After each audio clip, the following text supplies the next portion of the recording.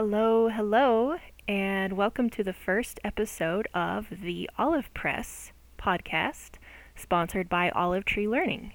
And I am Sharon Barrett with you today.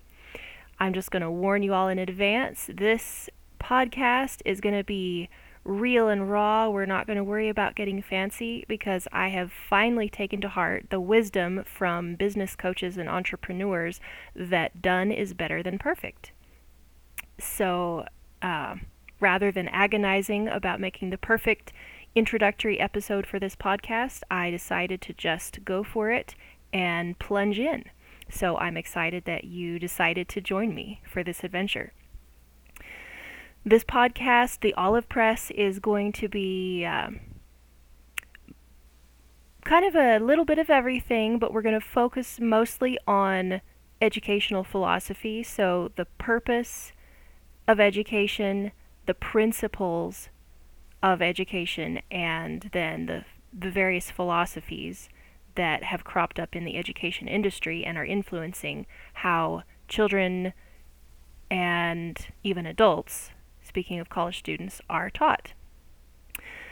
So I thought today I would start out with a quick discussion of why we even do what we do in education and why it matters. It was kind of inspired by some conversations that were had over at the Mama's It's Time to Roar virtual summit hosted by Kristen Dronchi, which aired live last week. So if you're hearing this at the time that it's aired, this is late September of 2023, and the summit was aired last week, and the recordings may still be available for purchase into the future. I don't know, but I do recommend you just Google it and find the website, or go to Kristen Dronchi's page and see what she has to say about it. I'm sure she has something posted on her blog since she hosted the event. But as part of this event, I was asked to speak about college and career alternatives for families that are looking to step outside of the mainstream agenda and explore how God may be leading them without having to be told what to do by the so-called authority figures in the government, the media, Hollywood, even the church. All of the social structures that we have built up that are somewhat artificial, that don't necessarily listen to the Creator or bring forth His mandate into our lives. They're kind of doing their own thing that is guided by the principles of this world and the system of this world, which we know, as the Bible tells us, is passing away. It's not permanent. It is not eternal. We want to focus our lives and build our foundation on the things that are eternal. So when it comes to education, our whole system and our whole structure has really gone out of kilter, at least in the United States, because we have an entire system of higher education that has become focused on getting you a job. Somehow we have this mentality that getting a college degree equates to being employable. It does something for you in the workforce. It becomes a check mark. We have this exchange going on where I go in, I give you my time, my energy, my effort, and all of my brain power and my heart for 4 years, and you will put me out the other end with a degree, and then all of a sudden I'm qualified to go out into the world and do all of these wonderful things, get a job, start a career, buy a house, whatever all the things are that people do when they have a degree. It's a function machine. We've turned college education into a function machine. If you remember that word from doing your Saxon math in 4th grade, input, output. You put one thing in on this end and the other thing comes out, and whatever happens in the middle that's the function. That's the special little equation that happens. So we've constructed an equation in our culture that says 18-year-old impressionable person in. 4 years later, ching ching ching, um, spit out a qualified citizen for the workforce with this degree stamped on the back of their hand that says they're now officially qualified to go and do things. In this process, we've completely lost the true value of education. It's not supposed to be about what it does for you in the working world. I mean, people can get jobs without degrees, first of all. And second, we have now a resulting issue called degree inflation. If you have noticed, if you're in industry or the corporate world or higher education, jobs that you used to be able to qualify for with a bachelor's degree are now starting to require a master's, because we have so many more people with bachelor's degrees that the degree has lost some of its value. So to become more competitive, you have to get a master's. Well, what about positions that used to be that you used to be able to qualify for with a master's degree? Well, now to be competitive, you better have a PhD or be working on one. So, degree inflation. And I've noticed something else, this push toward turning college education into something that qualifies you for a job rather than makes you more of a whole, fully rounded human being, is that we're losing the interest in and the emphasis on the humanities, which were the original purpose of even having a college education system, and I'll get into that in future episodes. We've lost the humanities. Some universities are even defunding them, cutting the programs, and eliminating entire departments in languages, literature, even the social sciences, in order to focus on STEM fields. What are they? Science, technology, engineering, and mathematics.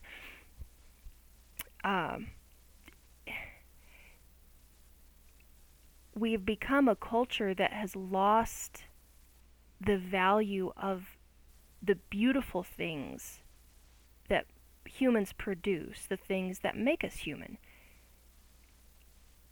Now what makes you valuable is whether you can perform feats of technology, engineering, and mathematics.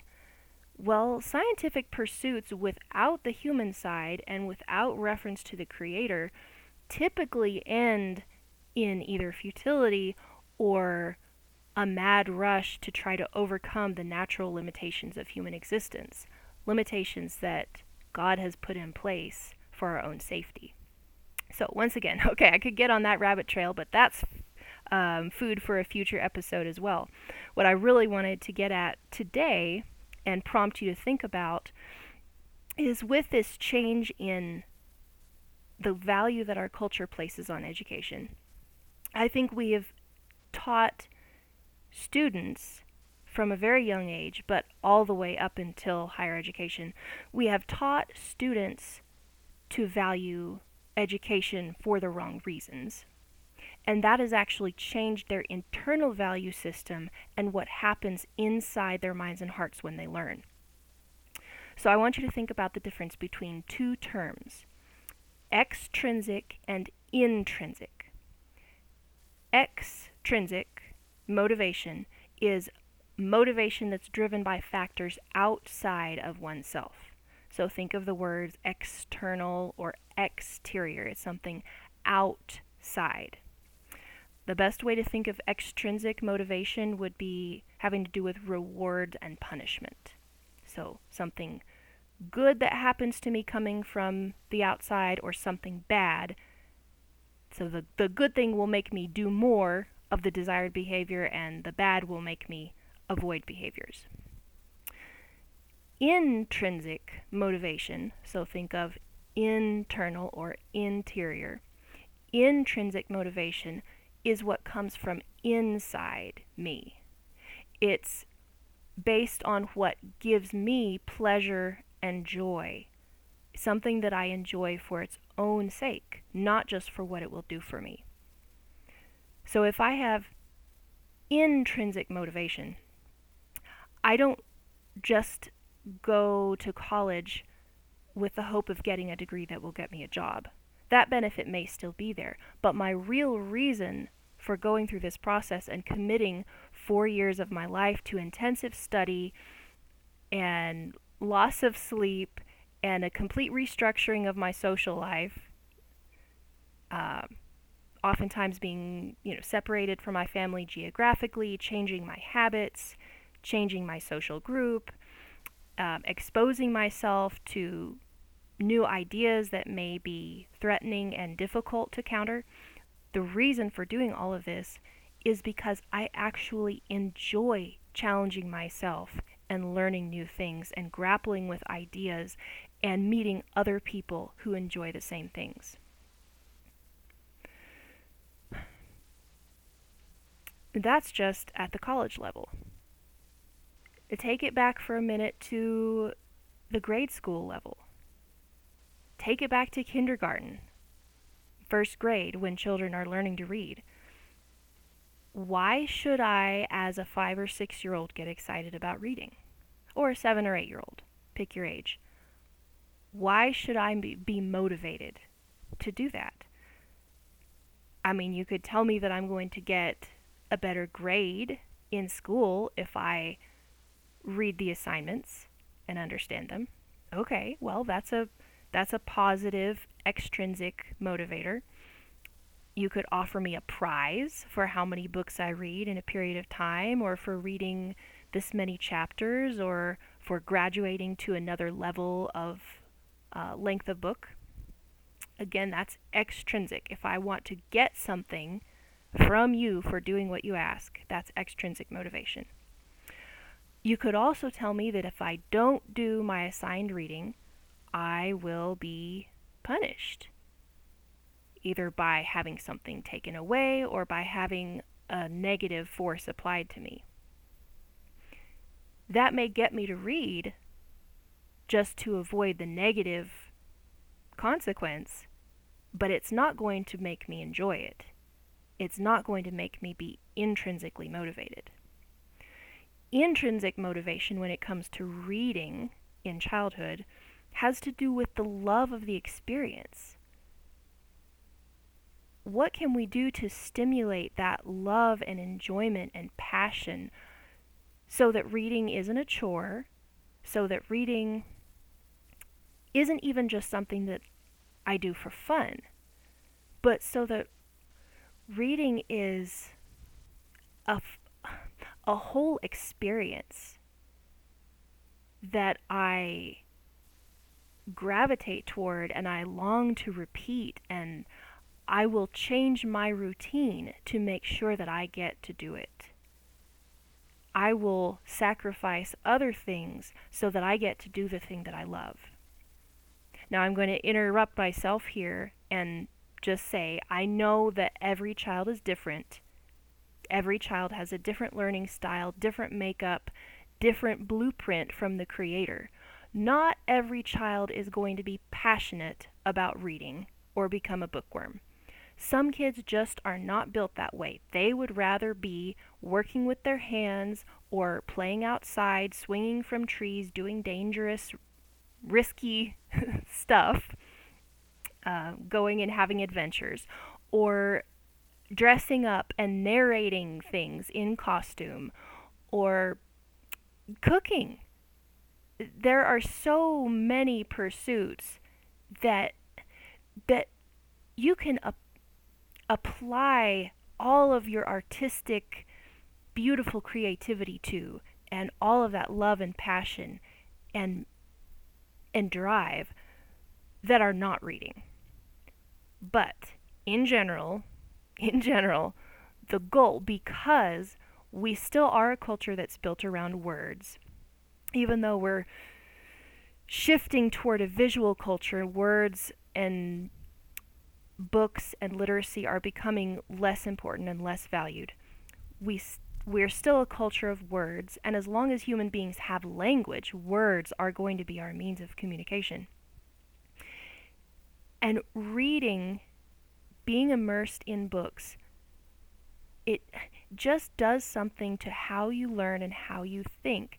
It teaches you to experience being alone with your thoughts and being in your little mental room with someone else's thoughts, because that author had their thoughts in their head, worked out how they were going to express them, and then put them down on paper in a book in a format that would be portable across time and space to be transferred to you, so that you could then take that physical object, use your interpretive skills, use the decoding process that you learned when you learned how to read, then interpret those words, take them into your own mind, work them out, grapple with them, understand them, and then fit those thoughts into your own mental filing cabinet and expand your own mind and make yourself into a slightly different person each time you do that process. Because every time you encounter someone else's thoughts and go through the labor of decoding, interpreting, and understanding them, and then deciding whether to apply them or not, you are building your mental file cabinet with more information. You may even be rearranging it and tossing things out that you put in there last time. And you are adding to who you are as a person. Every time you add to your mental library, or change it, or shuffle it, or refile it, you're affecting who you are as a person. So reading is incredibly important for that reason alone. And it also allows us access to the ongoing broader experience of humanity. As soon as human beings figured out how to read and write, they started recording their experiences. In the beginning, they were mostly recording their accounting history for their businesses. But once this technology of putting words in a portable format became more popular and more established, it was something that people could use to pass down wisdom and knowledge. That's why we have ancient texts like the manuscripts of the Bible, because people realized we can use this technology to make knowledge more permanent. We don't have to only rely on oral tradition and memorizing the stories that are told to us around the campfire. We can put things in script and they will stay there as long as that physical object stays intact and doesn't decay from age. Those words will stay there on that page. They can be read by anyone who knows how to read that language, and they will benefit from the wisdom that we have recorded. So, reading, very important. That's not even getting into the beauty of literature and what it does for our souls in teaching us to have emotions and affections for good and beautiful things, as opposed to trite and ugly things. So, lots more to say in the future. I'm really excited for where this podcast is going to go. Really excited that you're going to stop along this journey with me, and maybe we can get together and have a cup of tea sometime. Hey, maybe that's what I'll do. I'll bring a cup of tea to every podcast and let you know what I'm drinking today, whether it's lavender or nettle or rose bud or rose hip, and maybe you can go and learn some things about the herbs along the way too, if I can inspire you there. So, time to wrap it up for today, but this has been Why Education Matters, Extrinsic or Intrinsic, inaugural podcast episode from the Olive Press with Sharon Barrett from Olive Tree Learning. Thanks for joining me, and I will see you next time. Shalom.